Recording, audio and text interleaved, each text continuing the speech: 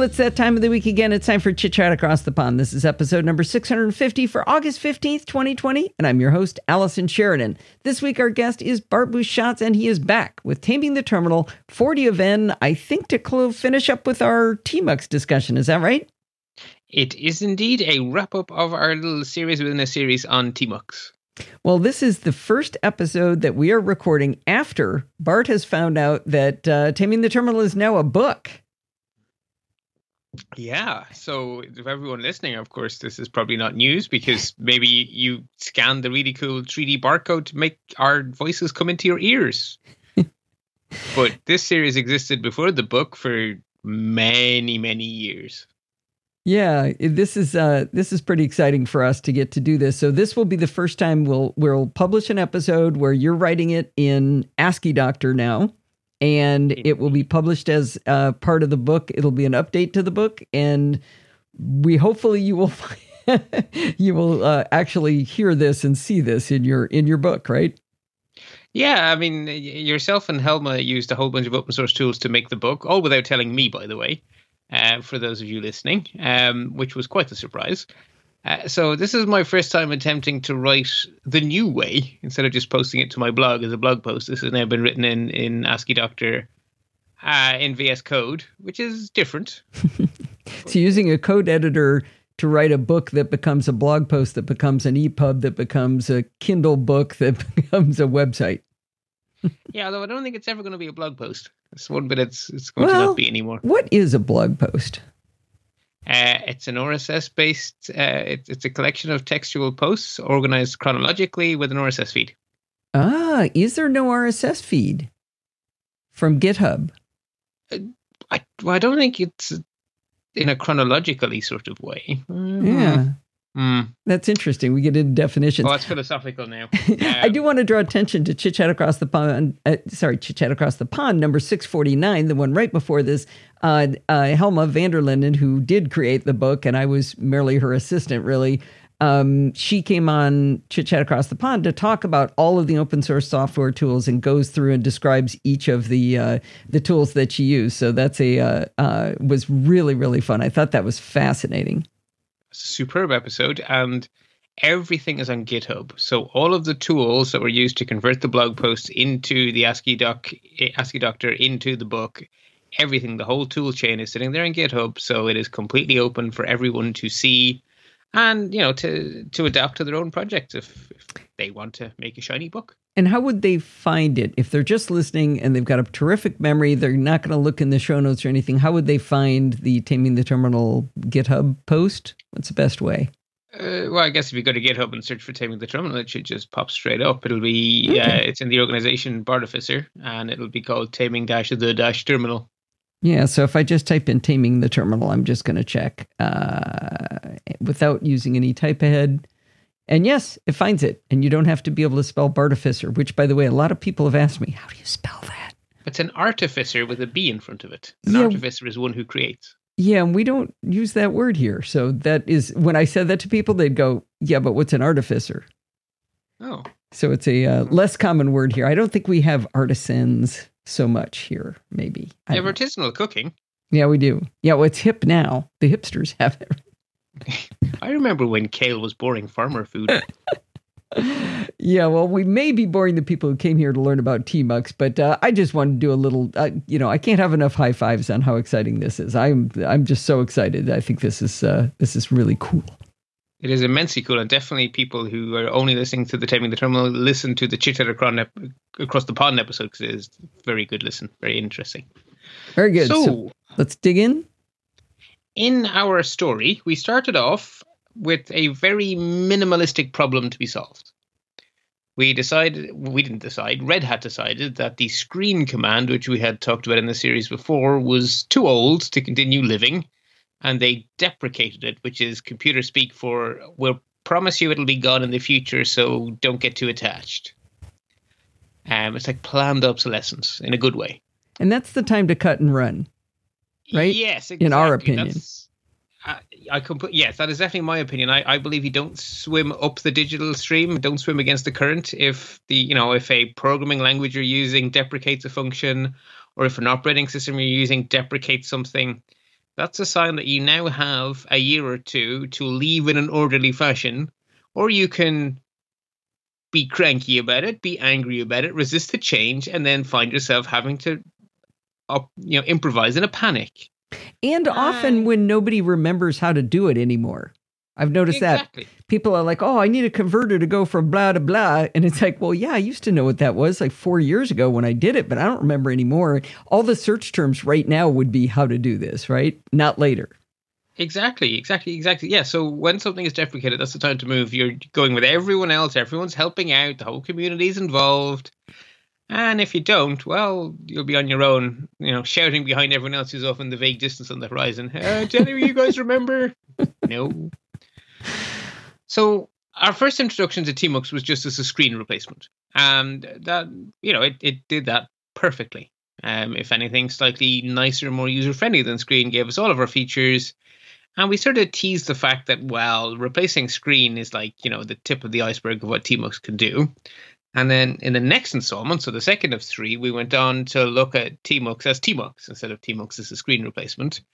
And we learned that, when it says it's a terminal multiplexer, which is what tmux is a contraction of, we learned that tmux sessions are broken into multiple windows, which you can think of as browser tabs. And each of those windows can be split into multiple panes, inside each of which you then get a separate little command prompt. And so you can run multiple commands on screen at the same time within one physical terminal window. And you can use tmux windows to have actually like virtual tabs within that terminal window with the many panes. So guess what? I used it. I actually, as Don would say, I used it in anger. I used it to solve a problem where I wanted to do something different, but in the same place. So I created a new window and did what I needed to do. And it helped it keep it a little more clarified to me. I'm not sure I used it like well or anything, but I did it. And not to just keep plugging the book, but it was very helpful to just be able to open the book and go, okay, I want to look at TTT 39. Where did we do? Oh, okay. Yeah, this is the command. So it was very handy that way to look things up quickly. Yeah, and the book has beautiful typography. I'm a huge typography nerd. I like the fact that the book has beautiful typography. Oh, good. So that got us pretty far along.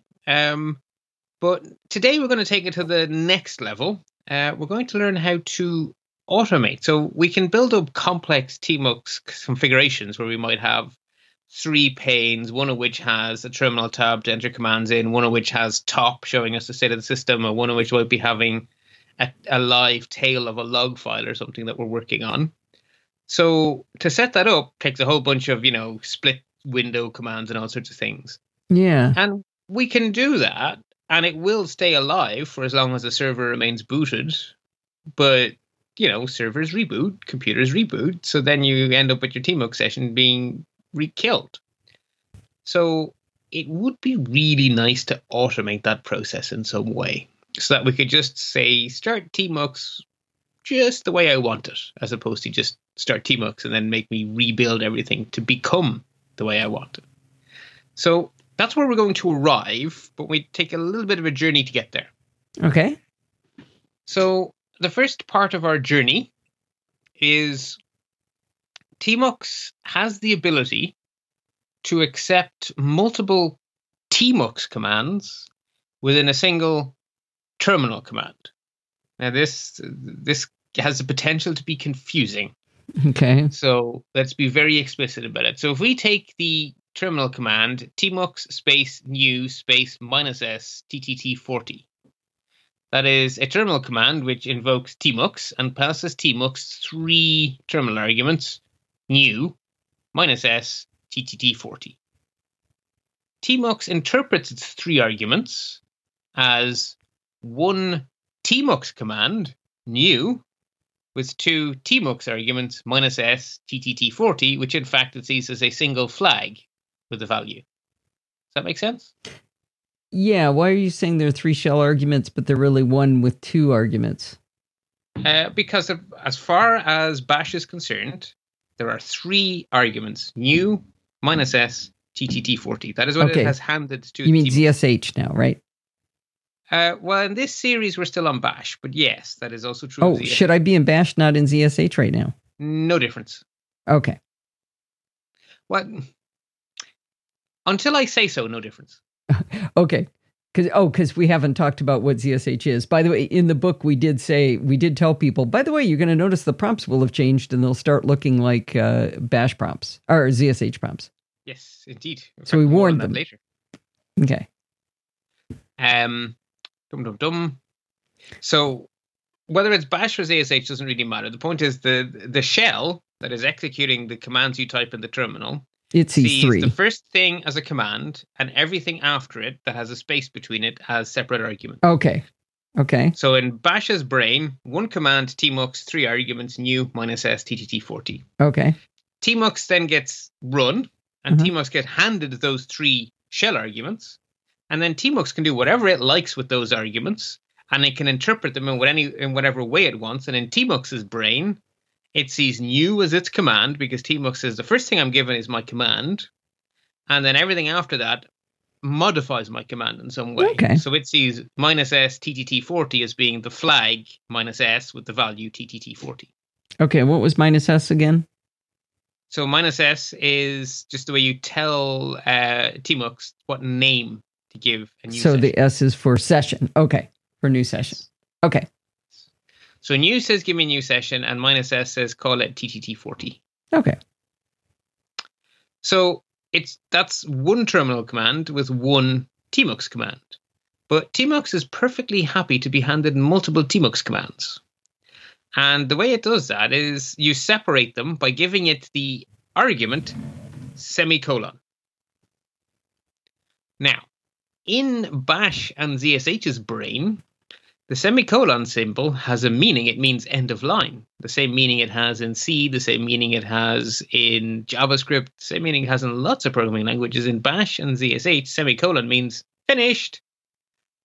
But we don't want it to mean finished. We actually want to say, no. The actual semicolon is an argument. So we do that by escaping the semicolon so that bash says, oh, okay, you actually mean semicolon as opposed to done. And so you can escape it with a backslash. So backslash semicolon will escape the semicolon. Or you could wrap it in quotation marks if you prefer. Okay. So the 2 shell commands, tmux space new space -s ttt40 / backslash semicolon space split dash window is effectively equivalent to tmux new -s ttt40 quote space quote semicolon quote space split window. I'm really lost on why you're giving it 2 different session names, but you're saying those are the same thing? Those are 2 different sessions, right? They're equivalent, right? Because in both cases, we are calling tmux with 2 tmux commands, so new and split window, but it's one terminal command. Okay, but your different names for the session we're creating are just named so that you can say, when I was making the one that had the slash in the name, I used a slash to escape the semicolon.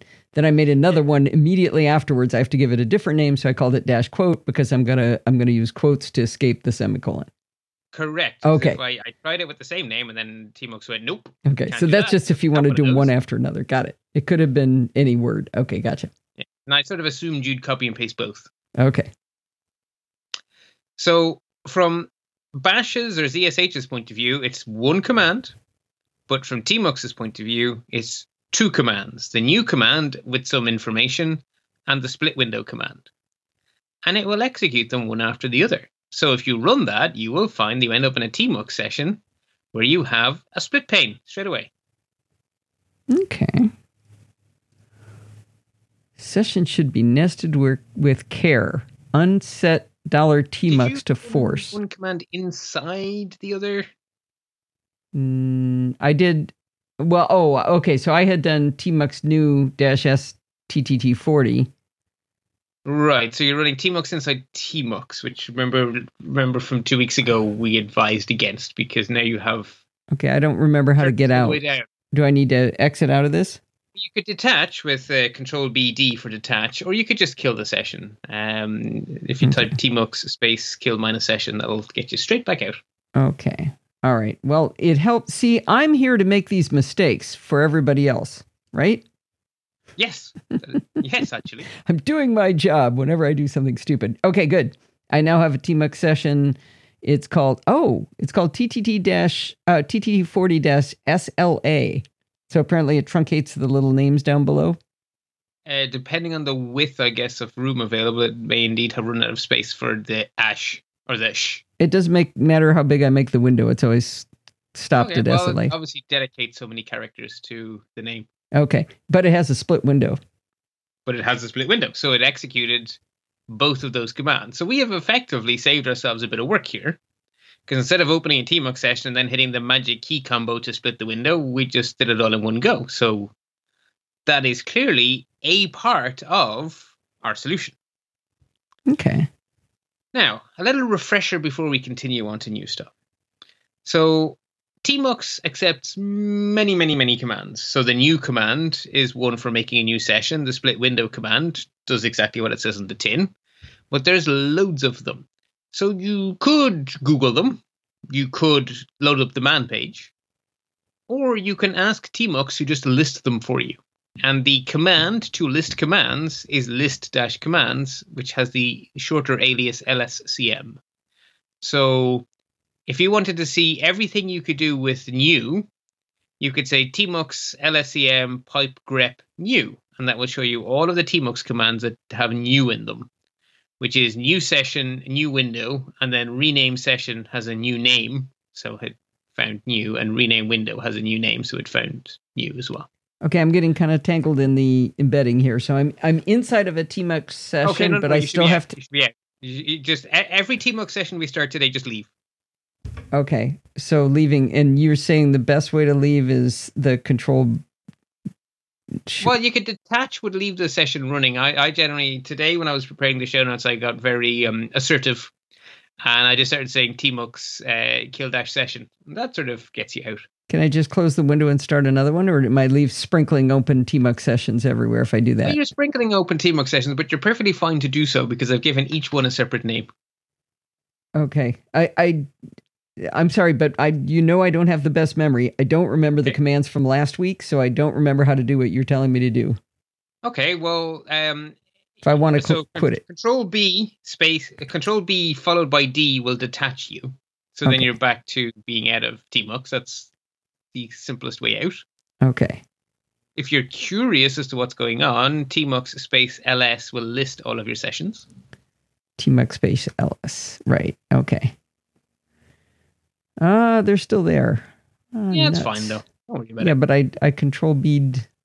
I thought I did. You detached, right? I mean, the whole like with screen, the idea is that when you close the shell, you're not killing it; it's running away in the background. So if you were on a dodgy internet, every time you lost your SSH connection, so I am intentionally leaving those open. So it is the same as if I did a Command W and just close the window. It is kind of, yes. Okay. Yes. Yeah. Okay, so now I back out. Tell me when I need to get back out because I will keep asking this question otherwise. Every single time. Every single time. All we're going to be doing today is starting sessions, going, oh, look how pretty, and then leaving. Okay, so I'm back out and I do tmux lscm, which is the same as list-command. And then you said grep new, pipe grep new in order to see just the ones that are new? Without a grep to see all the commands scroll by, and then you'll believe me that there's a lot of them. No, I'm just trying to figure out what you're telling us to do. So I'm saying, okay, so so tmux lscm will just show you every possible command, which you can then scroll up and down. They're in alphabetical order, but you're probably trying to answer a question, right? You're probably going, how do I make a new something, or how do I do something to a pane? So realistically, you're going to be grepping it for something you're trying to achieve, is what I'm saying. Okay. So as an example, I just grepped for new. Okay. I just grep for detach. So. Okay. Yeah, so basically what this will show you is the command, its full name, and then in parentheses, its alias if it has one. So new-session has the alias new, which is what we've been using. Uh-huh. And then it will show you all of the arguments it accepts. So in fact, we could, when we start a new session, we could also start a new window with -n. We could give it a session name with -s. We saw that. Mm-hmm. Ooh, you can set the width and height? You can set the width and height, and you can even run a command, which we'll come back to in a moment. So you can do quite a lot. And so you can see for each command all the things you can do. Mm-hmm. And that is useful, as a lot of that is self-explanatory, but it's not actually completely self-explanatory because I don't know what -A does. So you are also going to, from time to time, need to go into the good old-fashioned man page. So man tmux is definitely still your friend. Now, something I learned, because I'm only just new to tmux myself, so I didn't know this until I was doing this week's show notes.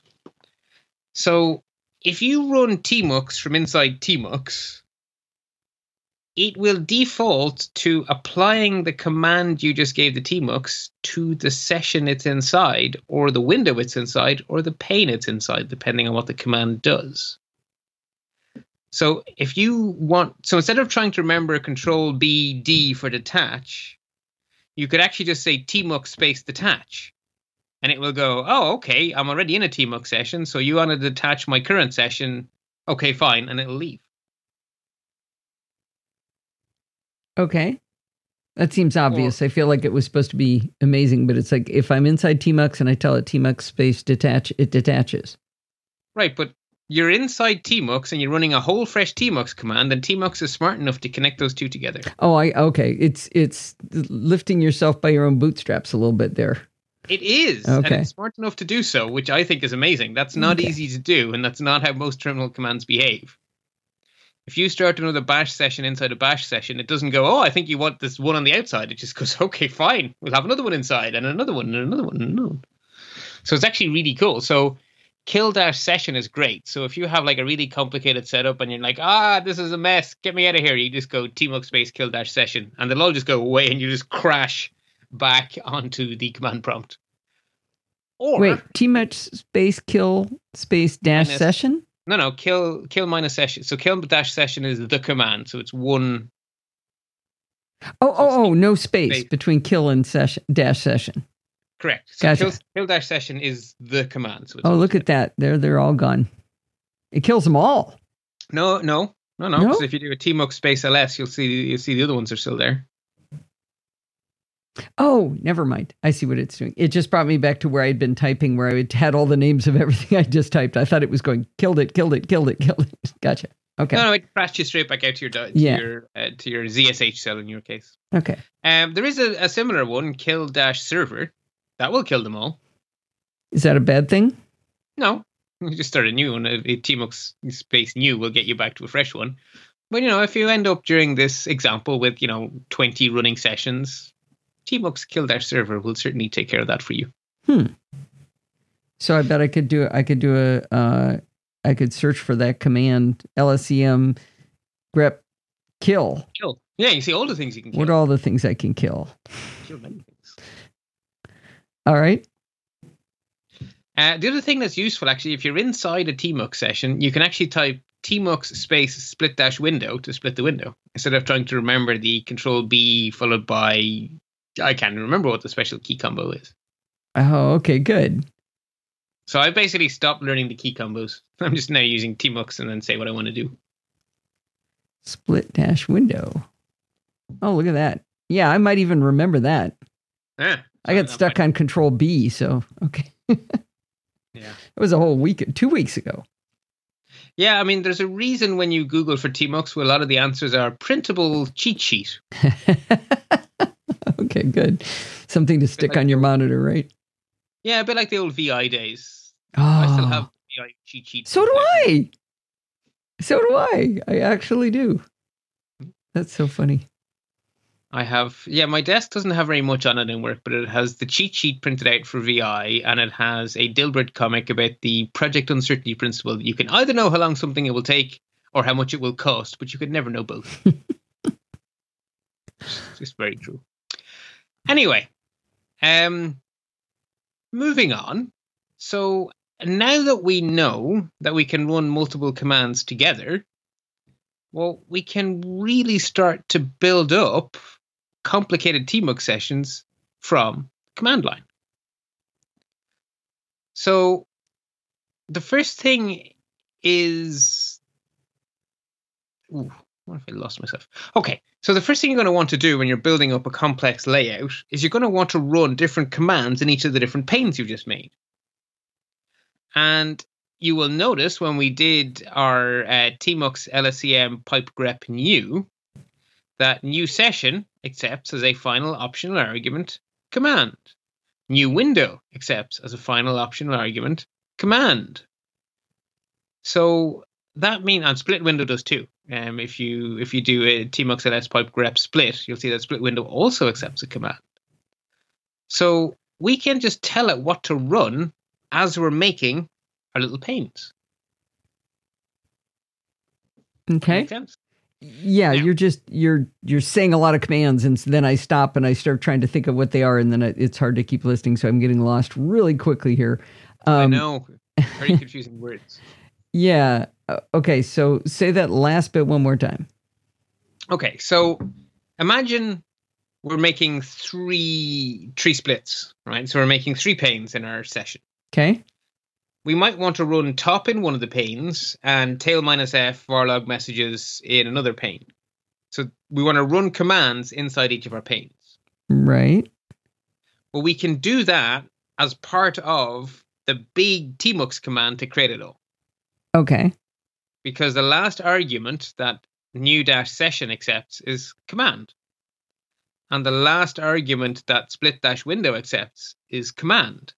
So Okay. you can add a command to the end of the tmux commands inside the single shell command. And this is why I was so afraid of this. There are 3 commands here. Okay. Different things. Well, but I'm going to think about them like Lego. As you put them together, there's new little connectors on the ends of them. Yeah, exactly. Okay. So we may want to run some examples here to not confuse us too much. But before we do, the command at the end of, say, new-session is a single argument. But a terminal command often has spaces in it. So that means we're going to have to remember to escape or quote our commands. So we can either \space every time we come to a space, which you're never going to remember, or we can just quote it, which is definitely my advice. Does it matter if single or double quotes? Yes, a single quote will treat special characters as themselves. A double quote will try to understand them. So if you use a $sign, it will go looking for a variable named whatever follows the dollar.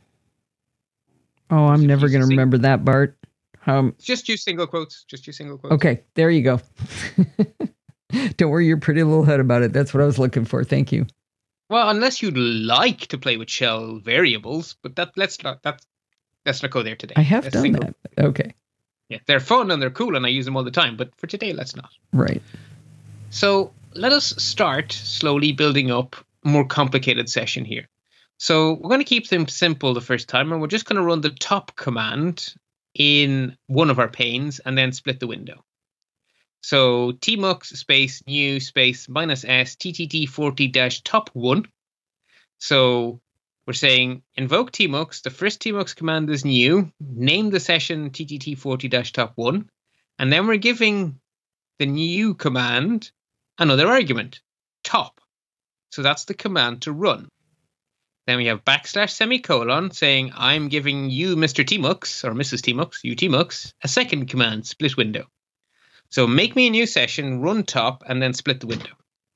So if you copy and paste that and pop it into your good old-fashioned terminal. There you go. I've got top running in the upper pane. In the top. In the top pane.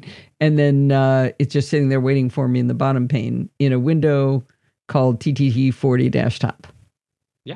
So if you want to not leave this lying around, you can just say tmux kill -session, and then you'll drop back down to bash or zsh or whatever you're using.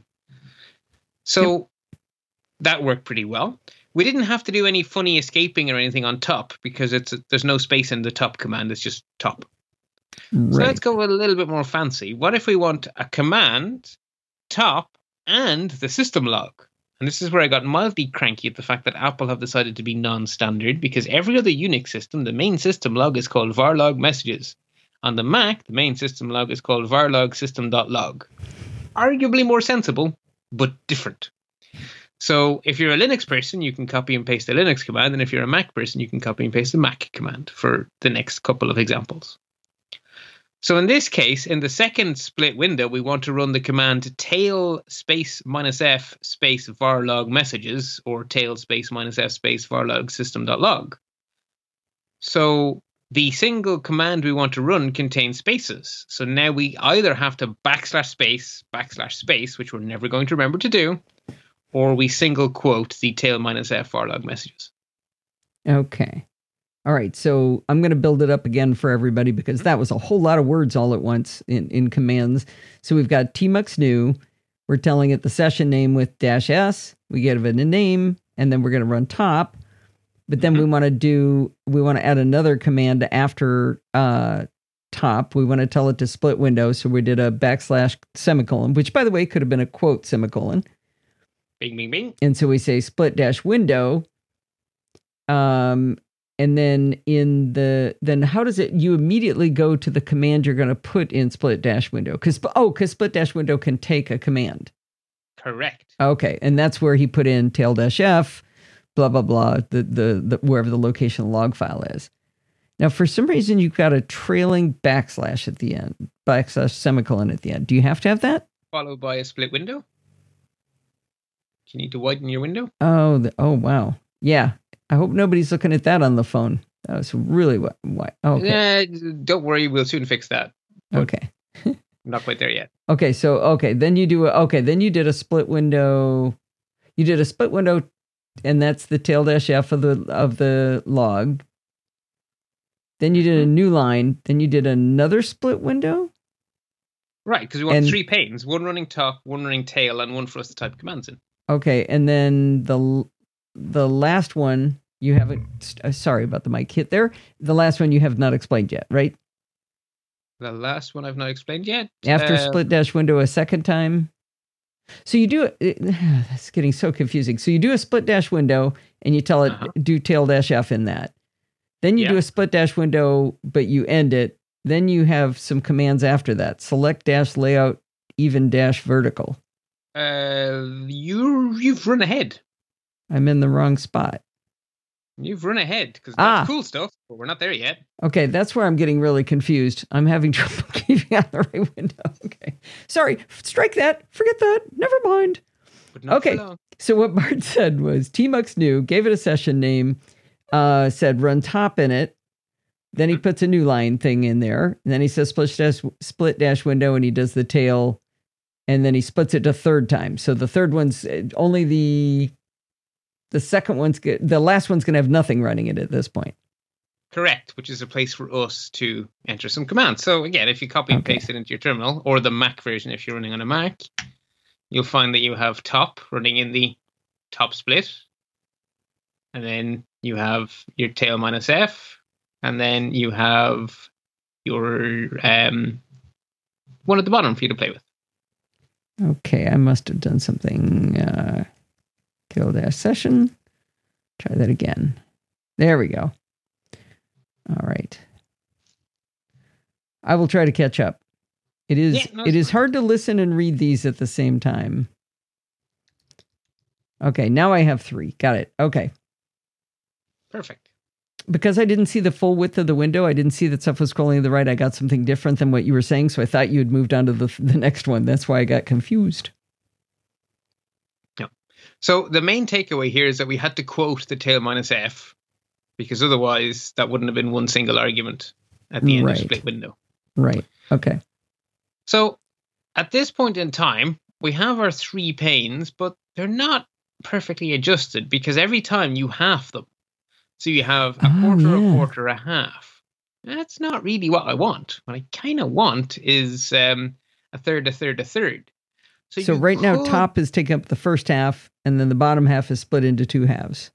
Exactly, because you have a window, you split it, and then you end up in the bottom half. And then you split it again, and you end up in the bottom half of the split inside the split. So you end up in a quarter.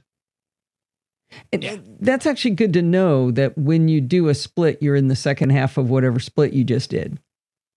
Yes. So you end up after the split, which is why you can run another command. which is probably why they did it that way. Right. Right. So it would be nice if we could sort of lay it out in a more structured way. And one of the nice things I haven't told you about yet is that Tmux actually ships with a bunch of predefined standard layouts that you can just invoke. Yeah. And the ones I think are most useful are even-horizontal, even-vertical, and tiled. And the command we use to select a layout is select-layout. So if we now repeat our previous command, but at the very end, after our last split window, we put another / to say, I'm about to give you another Tmux command. And then we say select-layout space even-vertical. Oh, another nice little thirds. They're nice little thirds. And that's much more useful. Yeah. I did notice, and maybe I'm getting off course, and I definitely am, is I did notice you could define specific size, like I said, -X width and -Y height. Is that like in pixels, or what is that in? I would imagine characters, because everything is measured in characters in the terminal. Okay. Or percentages, possibly. Probably percentages actually makes the most sense, because people resize their terminal windows. Yeah, that would make more sense. An exercise for the student. Indeed, because to be honest, I really couldn't be bothered doing the math, so I just use standard layouts. Yeah. Okay, the next thing we want to be able to do is to move around our focus. So at the moment, we're ending up with, I'm sort of not doing anything in the last window, because that way I can immediately start typing a command. But what I actually really want is my cursor to be in the very top split with nothing running, and below me to have top, and at the very bottom to have the tail -F. Oh, that's impossible. We can't do that. Well, it's not impossible, because one of the many commands is select-pane. So if we rejigger our command a little bit, we can get it to the point where we select pane 0 when we're finished. So for the next example, what we're going to do is going to say Tmux new, give it a session name, / split window top. So notice we haven't put a command after the new, right? We said Tmux new -s and given it a name, but we've not put a command. We've gone straight in. So that means our top one is now blank. Then we said split window top. So our second one now has top running in it.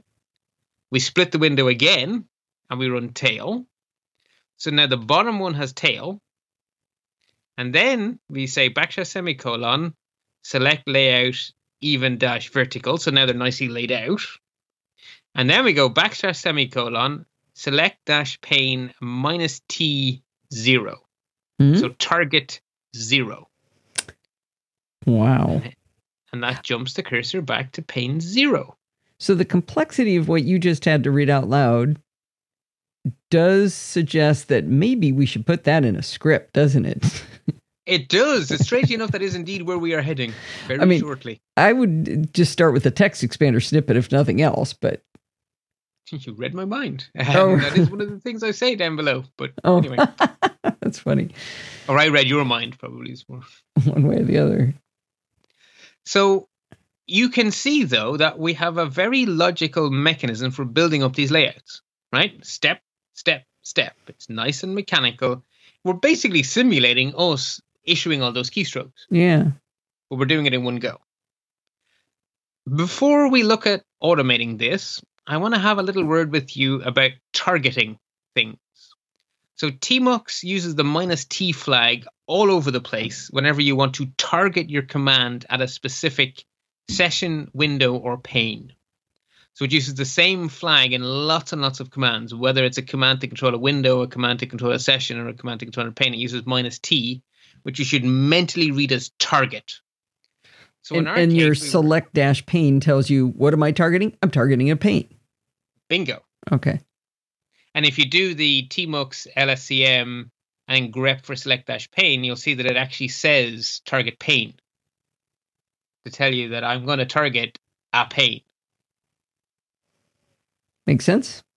Yeah, it doesn't make sense. And a command like select window will target a window. Again, makes sense. But I want to give you a little bit of advice for how to use targets. The actual full list of things you can do with the -t flag is a lot bigger than you might think. And there's lots of really useful little shortcuts like jump to the last window and jump to the most recently used pane and all these kind of things. And there's special characters for all of that. And I could confuse the hell out of you by doing that now. Instead, I'm going to say that man pages have the full algorithm, and it actually says in order of what it tries. So it tries this, and if that doesn't work, it tries the next thing, and if that doesn't work, it tries the next thing, and it does its absolute darndest to figure out what you meant. And if all else fails, it defaults to the most recent one. Which is why most of the time when we say split window, we don't say what window to split, we just say split window. And it goes, yeah, okay, I guess you mean the current one. But split window also accepts the -t flag. So we could actually, at the very, very end of our command, split the 0th pane if we wanted to. But you probably don't. So big picture wise, you target a window with its name. So, sorry, let me back up. You target a session with its name. So if you don't name your sessions, you might remember from the first time that they get named 0, 1, 2, 3, 4, etc. Very imaginative. But you can choose to name them like we've been doing with the -s flag. Yes? Yes. So if your target is to a session, you just use its name. If your target is to a window, then the full path to that window is session:window, where the window is either the number or the name. So if you name your windows, then it's a name, and if you don't, then they're numbers. And you can see that in the status bar. It's session:window. And if you want to get really specific and target a specific pane, it's session:window.pane. Okay. Okay. The panes are always numbered. So that's why you'll see at the bottom in your status, it could be something like TTT- whatever we call the current session, :0, because we don't name our windows, .0 or .1 or whatever. Mine says TTT40-top 0, not :0. The 0 is after the colon. Oh, okay. Sorry. It's like, sorry, it doesn't use exactly the same syntax. Apologies. Okay. But the syntax for the -t is, if you want to specify the full path, it's session:window.pane. But everything defaults to the current one. So if you want the current session with the current window and pane 1, then you can leave out the session, leave out the window, and just say 1. Or in our case, we wanted 0. So that's why we got away with just 0, because it defaults the other two. I'm saying a lot of words for something very simple. Yeah, and it's getting harder. We had select -pane -t 0. To me, that said select pane target 0. Correct. But actually, under the hood, it was going, what session should I use? I guess he didn't say a session, so I guess he meant the current one. Ooh, what window should I use? He didn't say a window, so I'll use the current one. What pane should I have? Oh, thank goodness he said something. I'll go to 0. Okay. That's actually what's happening under the hood, is it's trying to find... To get to a pane, it has to have a session, a window, and a pane, because your pane exists inside a window, inside a session. So if you don't tell it by using session:window.pane, it starts to guess. And its guesses are usually correct, which is the current one. Very good guess. But that's really what's happening under the hood, is all I'm saying. Gotcha. Okay. Now, this is one of those cases where I get to do a little bonus tip, because this isn't specific to tmux. This is just a thing that exists on the terminal I haven't got to tell you about yet. Mm-hmm. You can take any terminal command and split it across multiple lines. Oh. And the way you do that is by escaping the new line character. \enter. Oh, that's kind of fun. So in effect, if a terminal command has a line that ends in a \, the command continues on the next line. And if you're copying and pasting stuff off the web or off Stack Overflow, you'll very often see like long ImageMagick commands spread over multiple lines with \s on the end of each line.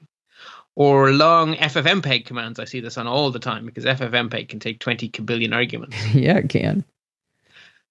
So you can put a backslash at the end of the command and then just keep writing out of the next line, and it's simply for readability? Correct. But you can still copy and paste it. You can still copy and paste it. You're escaping the new line character. It's genius. Mm-hmm. So this is really useful for building up our big long tmux commands because it's much easier to say tmux space new space -s, give it a name, backslash semicolon, backslash enter, split dash window top, backslash semicolon, backslash enter, select dash pane -t0.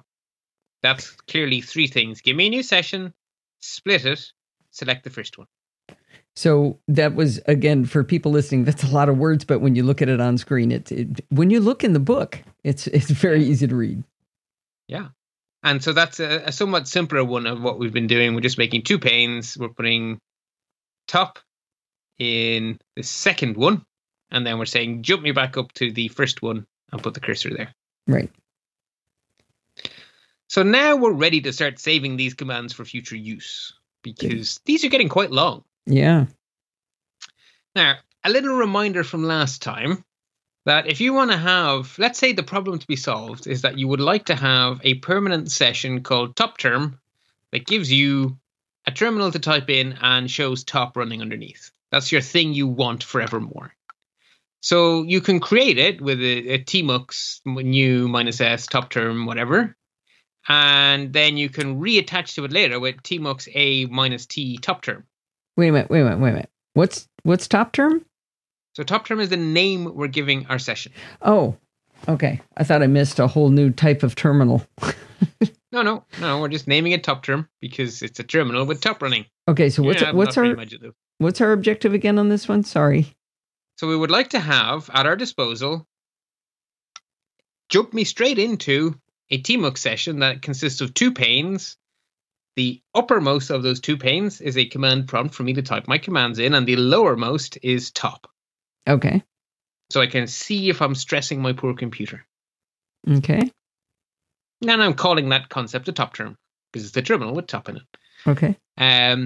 So I can create one of those with the tmux space new space -s top term backslash semicolon backslash new line split dash window space top space backslash semicolon backslash enter select dash pane space -t space 0. Nothing too exciting there. But I run that once and then I get my fresh session. And then I detach or my SSH connection breaks or whatever, and I come back and I go to run it again and I'll get an error because top term already exists. Right. So we learned last time that we can use the OR operator to try to connect to an existing session by that name or create a new one. Right. So that's tmux a -t top term or tmux new -s top term, yada, yada, yada. Ah, okay. I gotcha. So we learned that trick at the end of the last installment, but I thought it was worth revising. So the OR operator, because the bash and ZSH do what's called lazy evaluation, if the left-hand side of an OR statement evaluates to true or succeeds, it never bothers with what's on the right because true or anything is always true. So there's no point in trying to work it out. Okay. Right. I'm glad you did that again because I did forget. Yeah. Okay. So we're going to learn two ways that we can save things. So the first is the simplest. If you want to automate some terminal commands, a shell script is an exceptionally sensible tool for doing that. A shell script is simply a text file that meets three simple rules.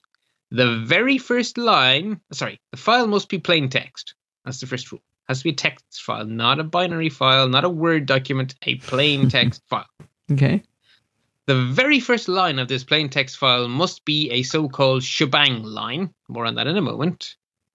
And the file should be marked as executable. So chmod, and then we make sure we give it a permission mask that allows it to be executed so that we can run our script. Mm-hmm. So in Linux, Unix, or Mac, the operating system, when you try to execute a plain text file, the operating system has to figure out what do I use to run this? And the mechanism for that is the shebang line. And by convention/law, it has to be the very first line. And it takes the form octothorpe or pound symbol or hash or whatever we're calling it this week, exclamation point, followed by the path to the shell of our choice. So for the moment, we're going to use bash. But in future installments, we'll be using ZSH. Okay, so if our Mac is already running ZSH, because that already happened in Catalina, is what you're going to, if I type that in, is that going to work for me? It is, because while ZSH is now your default shell, it is not the only shell installed on the Mac. Right.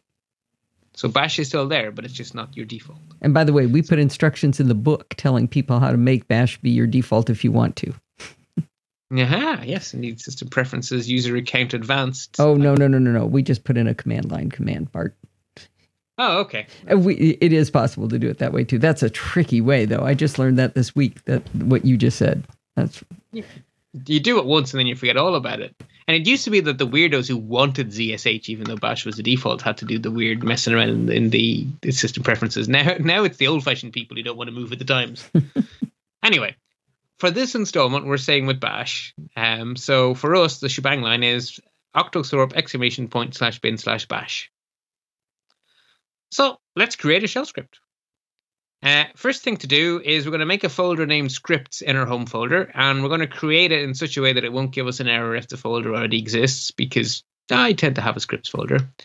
So we can do that with mkdir -p for path ~scripts. And if that folder exists, that command will do nothing. If this folder doesn't exist, that command will make it exist. And then we want to change into our scripts folder. So cd ~scripts. Okay. So make dir was the first thing. Got it. Okay. So make a directory called scripts in your home directory, then go to the folder called scripts in your home directory. So using your favorite text editor, whether that be Vim or TextEdit or VS Code, doesn't matter, make a file in there named TopTerm without an extension. No filing, just TopTerm. Okay.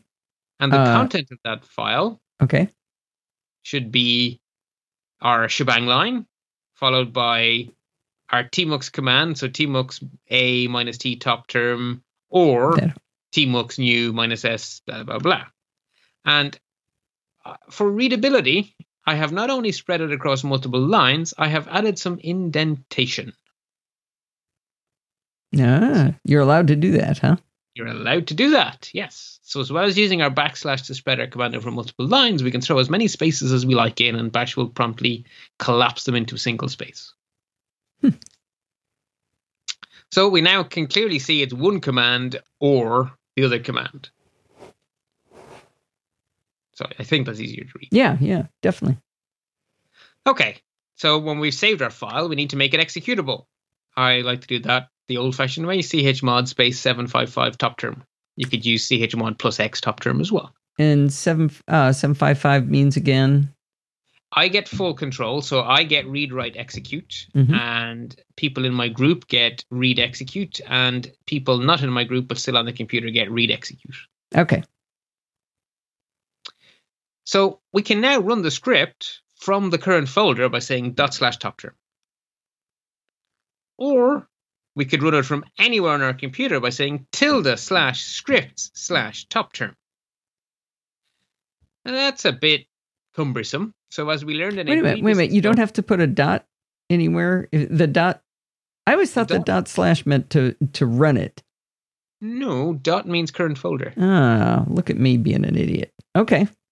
No, it's a very common misconception, but dot just means the current folder. So tilde is perfectly fine to do. So ~script/TopTerm is a perfectly valid path to an executable file. So the terminal will know what to do. Now, we learned some time ago in a previous installment, whose number of my notes tell me I was supposed to look up before we recorded this, about a very special environment variable called path in all uppercase. And the path tells the terminal where to go look for commands. So if we add ~scripts to our path, then we can simply say TopTerm and it'll just work. So if you're living in bash land, the file you want to edit is ~bash_profile, and you want to add to the end of that file, export path becomes equal to $path:\scripts. And that will append ~scripts to the end of your existing path.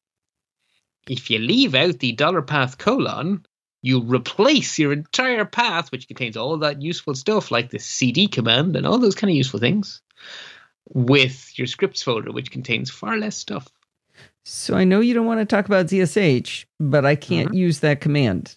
And anybody who's using Catalina can't unless they've gone through and know how to change it, like what we didn't really very clearly tell them. So in ZSH, you have a ZSH profile file, which is exactly the same syntax. So the export path, etc., will work fine. So it's .zsh_ profile? I think there's an underscore. That's definitely something coming up in the future. One of the next things we want to do is transition ourselves. Let me just quickly double check. Okay, I'm just worried because people will want to play right now. ~/.profile.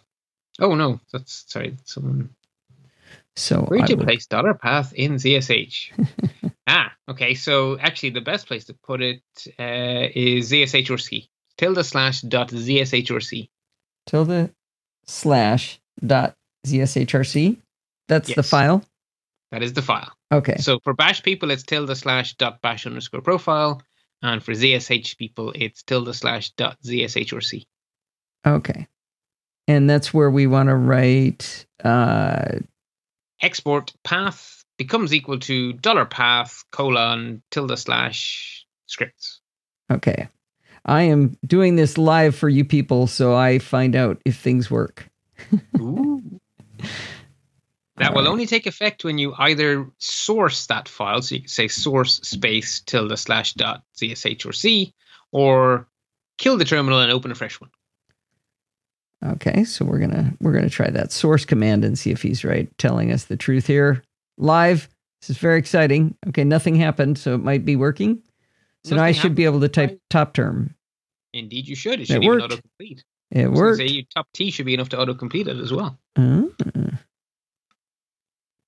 So there we go. You now have any script you put in your scripts folder is now available as a command to you. That's useful. And in this case, we have our top term script.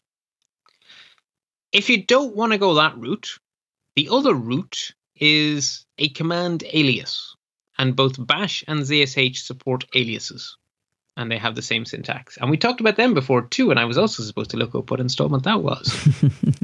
Well, to be fair, you taught us chmod and what 755 meant in a previous episode. And I mean, there's a lot of stuff here, right? That is true. So the way the alias command works is you say alias space name of alias becomes equal to the thing it should alias inside quotation marks. So as a simple example, if we want to alias ls space -l as simply lsl, we would say alias space lsl equals quote ls space -l quote. And where do you put this alias thing? Well, for now, let's just pop it in the terminal. Okay. And then from that point on, until you close that terminal window, you can just type lsl, and it will effectively expand to ls -l. Oh, that's kind of nice. Now, that will exist as long as that terminal exists, but if you'd like that to exist after your terminal finishes existing, then you should put that alias command in the end of your ~/.bashrc or ~/.zshrc. Oh, okay.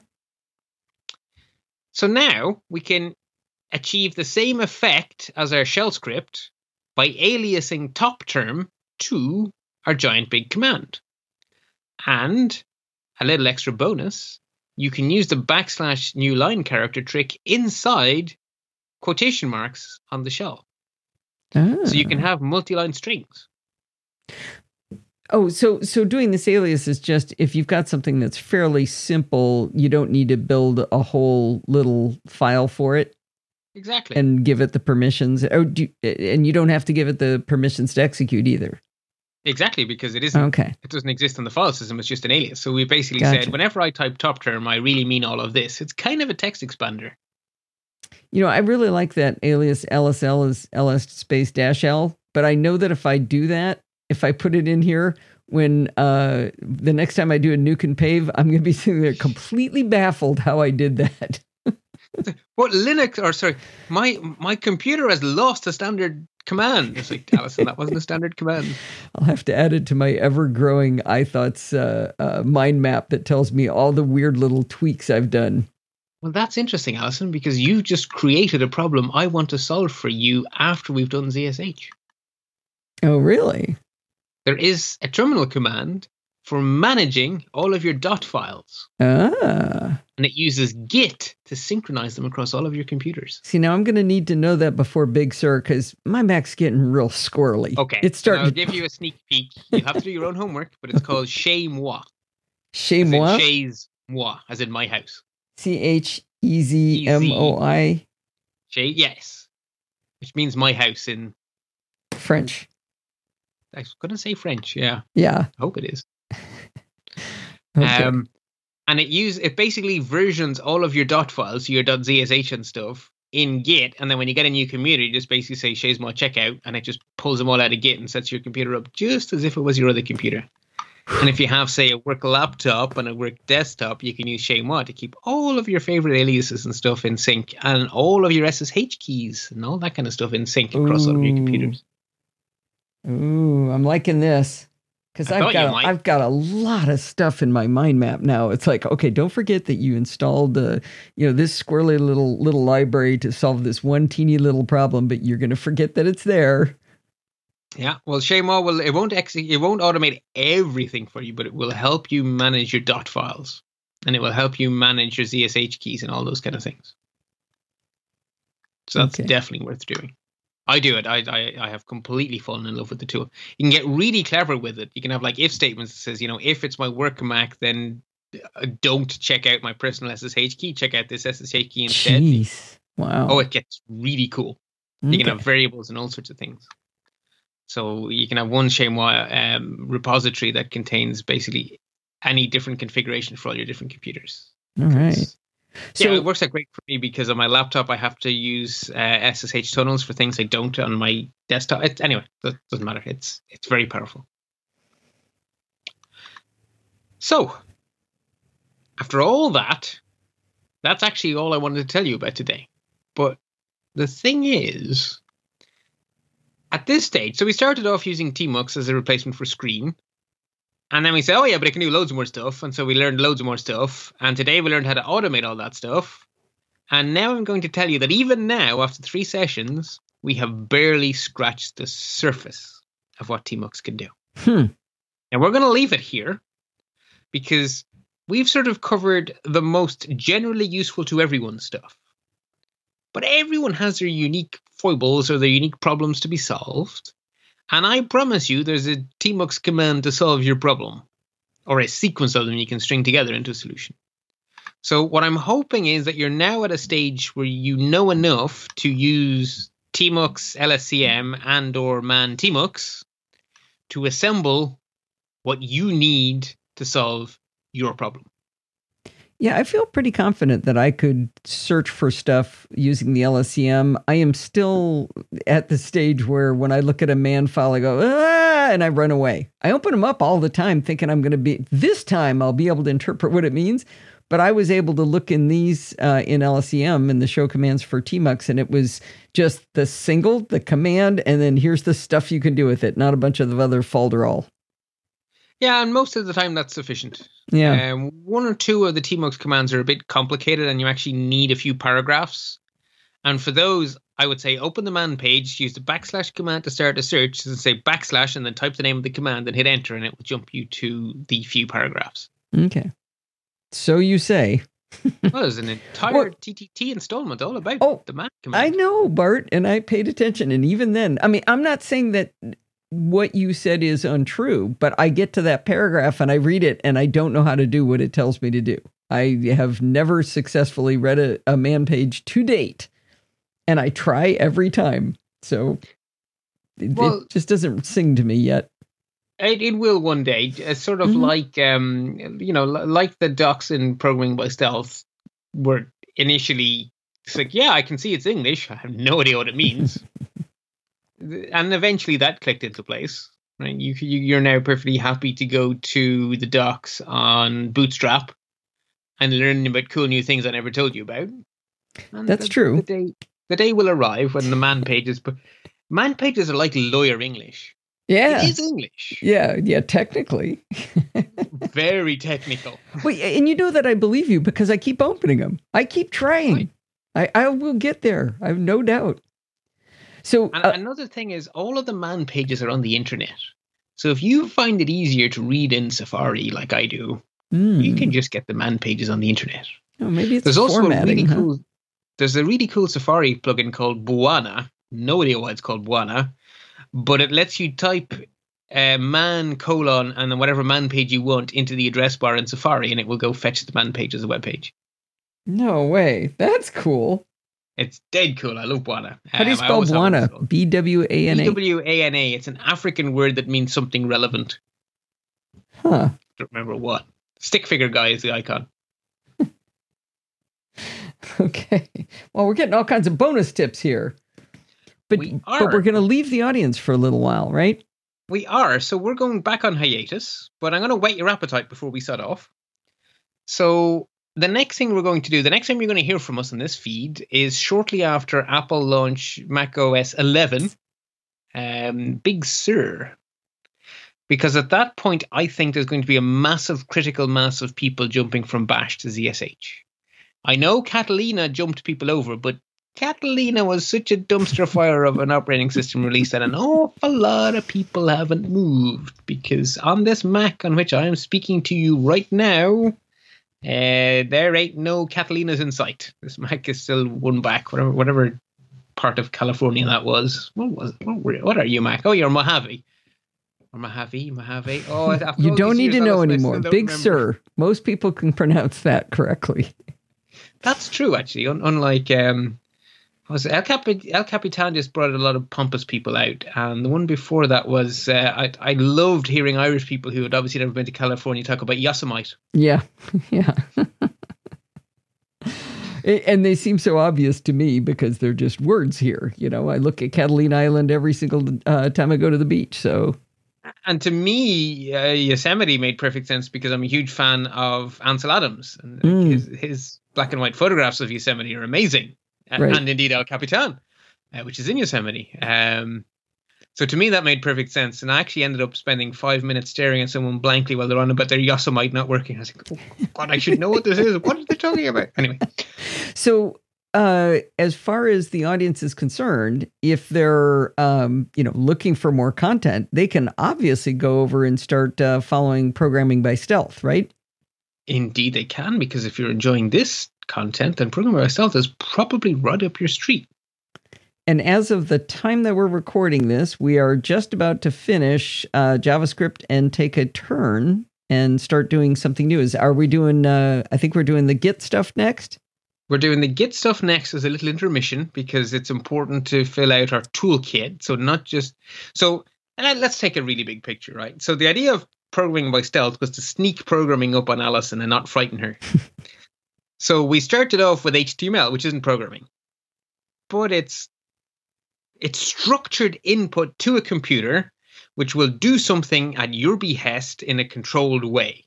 That's program-ish, right? Mm-hmm. And it gets you into the habit of syntax being important and computers having no imagination whatsoever. And if you tell it to do X, it will blindly do X. And so HTML is a good starting point into that mode of thinking. And then we took it up a level with some CSS, where we're basically saying the HTML says what should be on this page, and the CSS says how it should look. And then we introduced JavaScript to bring it all to life and to go from web pages to web apps. And at this point in the series, as we record this episode of Taming the Terminal, we're nearing the very end of our exploration of JavaScript. And we're now writing fairly advanced web apps as part of our challenges in the Programming by Stealth series. And that means that we have quite a bit of code and there's different versions of it. And we actually need to start managing our code. And to manage your code, you need a versioning system. And in this day and age, and in open source headspace, there's only one contender, that is Git. And so we're going to take a pause from learning new programming languages to learn Git. And then when we're done with our pause, we're going to pivot 180 degrees from browser technologies like JavaScript, HTML, CSS to the server side, and the most popular server-side language, PHP. I'm looking forward to that. And I'm looking forward to the Git work as well, because I've been using GitHub and using a couple of different GUI clients, but basically just kind of lumbering around, slamming into walls, going, I wonder what this does. And almost always it's okay. I mean, the nice thing with a version control system is that most things are non-destructive, because the whole point of it is to capture all the versions. Yeah, it's the destructive part where I push a button and it goes, you don't really want to do that. Just back away, Allison. The nice thing about using a GUI is that generally the GUIs are pretty good about saying, yeah, that's one of those things I can't undo. Right, except it's something I need to do, and I don't know how to do it, so I get stuck, and I still have this thing I need to do, so I end up pulling myself out of Git and doing all kinds of silly things to get around the fact that I'm afraid to push the button. Yeah. So that's why I need the knowledge. Yeah, and the one that always keeps scaring me, because there's no way around it, if you have two commits that clash with each other, the computer can't decide what you want. It has to say to you, resolve this conflict. Yeah. And that's always the scary one. And in writing the book, we or editing the book, I should say, and creating the book, we ran into that where I would do this is too much inside baseball, but we ran into that and we had to figure it out. Yeah. And that one still scares me. I hate having to resolve conflicts. I think it matches my personality. I prefer to avoid conflicts. Well, maybe you can teach us how not to have conflicts. That'd be the way to go. You can minimize them. Yeah, minimize them. Yeah. Well, we've probably done enough advertising for another show, but thank you, everybody, for being with us. And we will see you in a while when we come back and talk to you again after what we hope won't be a dumpster fire of Big Sur. Hear that? Knock it on wood. Until then, whenever that is, happy computing. If you learn as much from Bart each week as I do, I'd like you to go over to lets-talk.ie and press one of the buttons over there to help support him. He does 98% of the work here. I'm just the stooge that listens to him and asks the dumb questions. If you go over to lets-talk.ie, you can support him on Patreon, you can donate via PayPal, or you can use one of his referral links. I really hope you'll go over and help him out. In the meantime, you can contact me at Podfeet or check out all of the shows we do over there over at podfeet.com. Thanks for listening and stay subscribed.